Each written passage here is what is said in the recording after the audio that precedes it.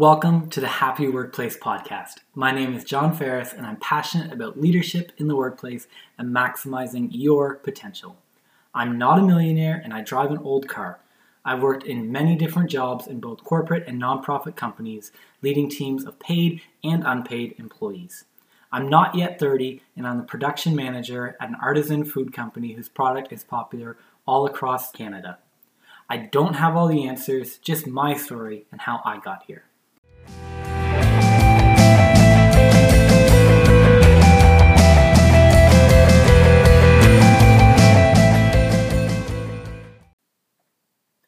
I'm back. The summer's been a little bit crazy. I ended season 1 saying that I was going to take a few weeks, and here we are a few more than a few weeks away from that. And really excited to be back though. If this summer was crazy for you, it was for me as well too. I remember having a conversation actually just last weekend with a few friends saying, when did summer start? Because it really doesn't seem like it has yet. Well, this summer alone, at work, my company moved buildings and everything that, involved in that, working longer hours and everything there. And then my AC broke during that move. And then my son got croup. And then currently right now, I'm actually waiting for the paint to dry in my bathroom before I install a new floor and a vanity. So it's been a little bit of a busy summer. And here we are already in September. It just feels like it's flown by. But with that being said, I'm incredibly excited for season 2, which was supposed to be talking about being a boss, talking about how to lead people well, what not to do, what to do. But instead, because of what the summer's been like for me, I want to do something where, for me over these few weeks was really just calling to me. This summer alone at work, we were having to hire a ton of people because of all the growth that we've been having.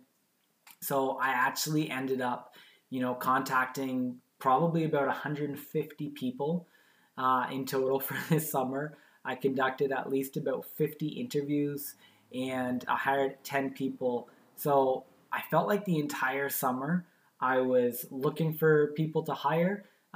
Literally, I did have an ad out the entire time, probably from about May until now. That entire time I spent looking for people, sifting through resumes, trying to find people who I thought would be a good fit. So what I want to do is I want to talk about interviews. I want to talk about, how to do them well, some things not to do, but I also want to have some fun with it. So like I said, for how many people I interviewed, I've seen some crazy stuff happen and I want to share those stories with you. And then what I want to do is I want to tell you how to prepare, how to actually do the interview, and then some really practical steps for leaving the interview. So this week is going to be some funny stories. We're going to talk through a couple things that happened in the interviews. Hopefully you can learn from some of these and learn what not to do. So here we go. I'm going to tell you one of my favorite interview stories. This happened at a different job. I was interviewing a student who's just graduating high school. He was going to be doing an internship for me over the summer. It didn't pay anything. However, it would have given him a really good experience that would have looked great on his resume. I did something similar, actually in a paid position, but that was ultimately what landed me my last job. So for him, this would have been a great experience. Anyway, all that to say, he comes for the interview. Now our interview is at 2 o'clock. And he shows up at 10 after 1. Okay, so he's 50 minutes early now for the interview. And obviously I decide, okay, I'm in another interview, so he's got to wait, and then I got to prepare for it, and I'm not ready for it, right? So I make him wait a little bit, and then I go and I do the interview. And I don't remember what I asked, but the first question I asked him, he proceeds to start to answer it. And then he pulls his chair back a little bit, and I'm unsure if he's going to stand up or what he's doing. But he leans over, and he begins to tie his shoe. And I'm like, okay. But while he's doing this, he's getting distracted and, fumbling his words a little bit. And I'm literally sitting here, not able to connect with him in the same way because there's no eye contact.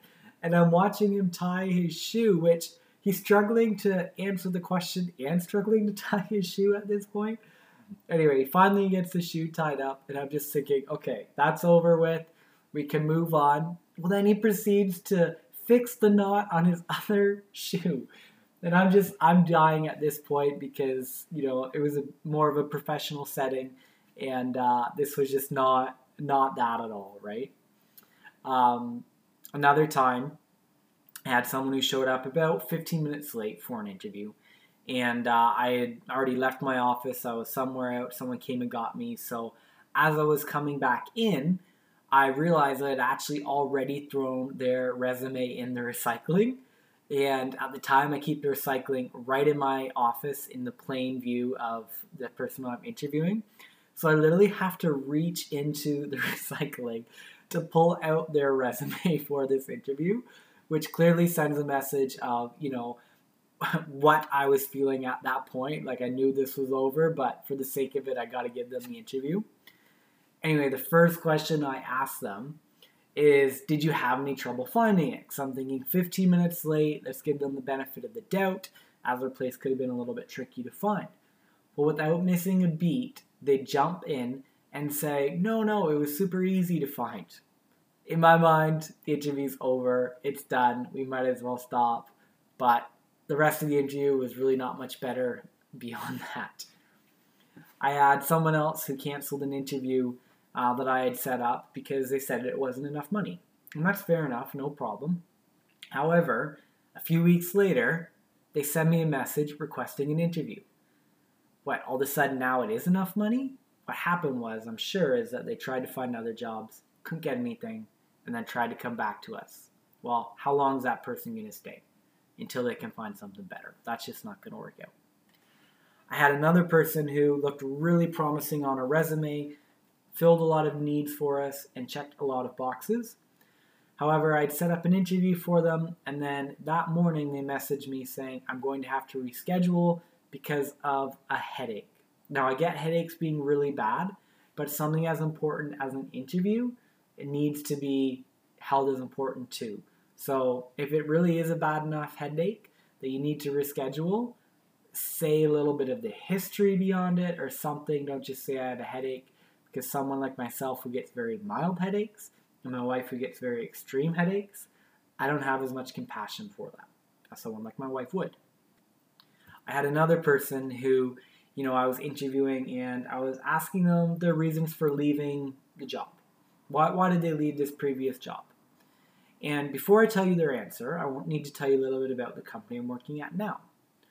It is very much a family-owned business. So our owner's family is very involved in it, okay?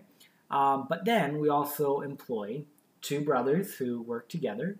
So family is a very big part of our DNA, and it's really ingrained into that. And you can see that all over our website. It's part of who we are. So in this interview, the guy answers my question of reasons for leaving another job and says, well, my uncle worked there and I could not work with family. That's a terrible thing to say to a family-owned company. It just doesn't make any sense. Another time, I was interviewing someone and they tell me right away in the interview that they had had 2 previous workplace injuries. I don't care, the reasons behind that just screams that you're not a safe worker, that it's not going to be worthwhile to hire you. Now, I'm not saying you should hide that, but, tell the story. Don't just jump out and say that. This is just a personal pet peeve of mine, but excessive bragging. These people in interviews who say, oh, I've done this, I've done this, I've done this. And every time they say it, the I've is like the highlight of that sentence. That's where their voice goes up. That's where it peaks for them. And there's no we, there's no team. If you listen to my other episodes, you've heard me say that. Say we and team. Don't say I. Interview might as well be over at that point. I work for a soup company where we're making a dried product. It's not Campbell's, it's in a clear bag, where we're not, making soup in a pot. But the amount of people I get that come into the interview and say, I love to cook. Cooking is one of my favorite things. My family and I were always cooking. I worked in restaurants before, which is why I'm really excited to be able to cook here and prepare food. They haven't read anything about our company at that point, but they're playing it off like they know exactly what is going on. I've even asked people, and one of the many questions I asked them is, are they familiar with our company? And I had someone say, yes, very familiar with the company, and then come in and say that they love to cook and they're excited to prepare food. And I was like, okay, so either you're lying or you don't understand the company at all, which is really hard to not get from our website. This is another one that happens way more than you would think, is that someone will call you or email you and they'll ask for more information about the position, okay? Which sounds fair, but when I tell you the stories, you're going to see that it's actually not. So I've never had anyone ask for more information who hasn't asked me a question that's A, on the job description, or B, is way too soon to ask. I'll tell you what I mean by that. So on the job description, it'll say what the pay is. It'll say, time of day that we work from. It'll say, who they're reporting to, stuff like that. They'll ask those questions. Okay, what does it pay? What's the address? Google it. Don't waste my time with that, right? Like, find out about the company. What's the address? What does it pay? What are the hours? Again, listed on the ad. Okay, that's the one side of it. The other side of it is calling and asking, is there room for promotion? That is way too soon, because you haven't even gotten an interview yet and you're already asking that. Or like, would there be room for me to have my friend work there? And these are all true things that they're just getting way ahead of the game, asking questions that are solely focused on will it work for them and not even thinking, do we want to hire them? So please don't ever call or email your company asking for more questions unless you've thoroughly read through the job description and then are still wondering about something. Ask someone if they feel it's appropriate. Okay? Try to avoid that, because I've never given a job to anyone who's asked for more information. But maybe that's just me. I don't think so, though. I was doing an interview, and how I do interviews is I always do them with two people. So it's myself and then our team leader who do them. And our team leader, she's fantastic. She's perfect in these interviews. You really don't want two guys or two girls doing it, is what I find. I find like everything else, you want balance, okay? So a male and a female in it, it makes the interviewee more comfortable. You pick up on different things, and it really just, balances things out. Okay, so we were interviewing one gentleman, and in the interview, he never once made eye contact with our team leader. He never once looked her in the eye, acknowledged that she was there. To be completely honest, he was being sexist, I think. He was totally avoiding eye contact like she wasn't even there. But here's the thing, is that even though they would be working for me, his direct supervisor will not be me. It will be her and actually another female working for our team leader, which would be his supervisor. So be very careful when you're in an interview, when there's multiple people in the room, to spread out your eye contact, to not just focus on one person, because you never know who has the power in the room. You might impress the big boss, but maybe the big boss doesn't get the final say, or the other way too. You might impress the supervisor, but the big boss does not like you.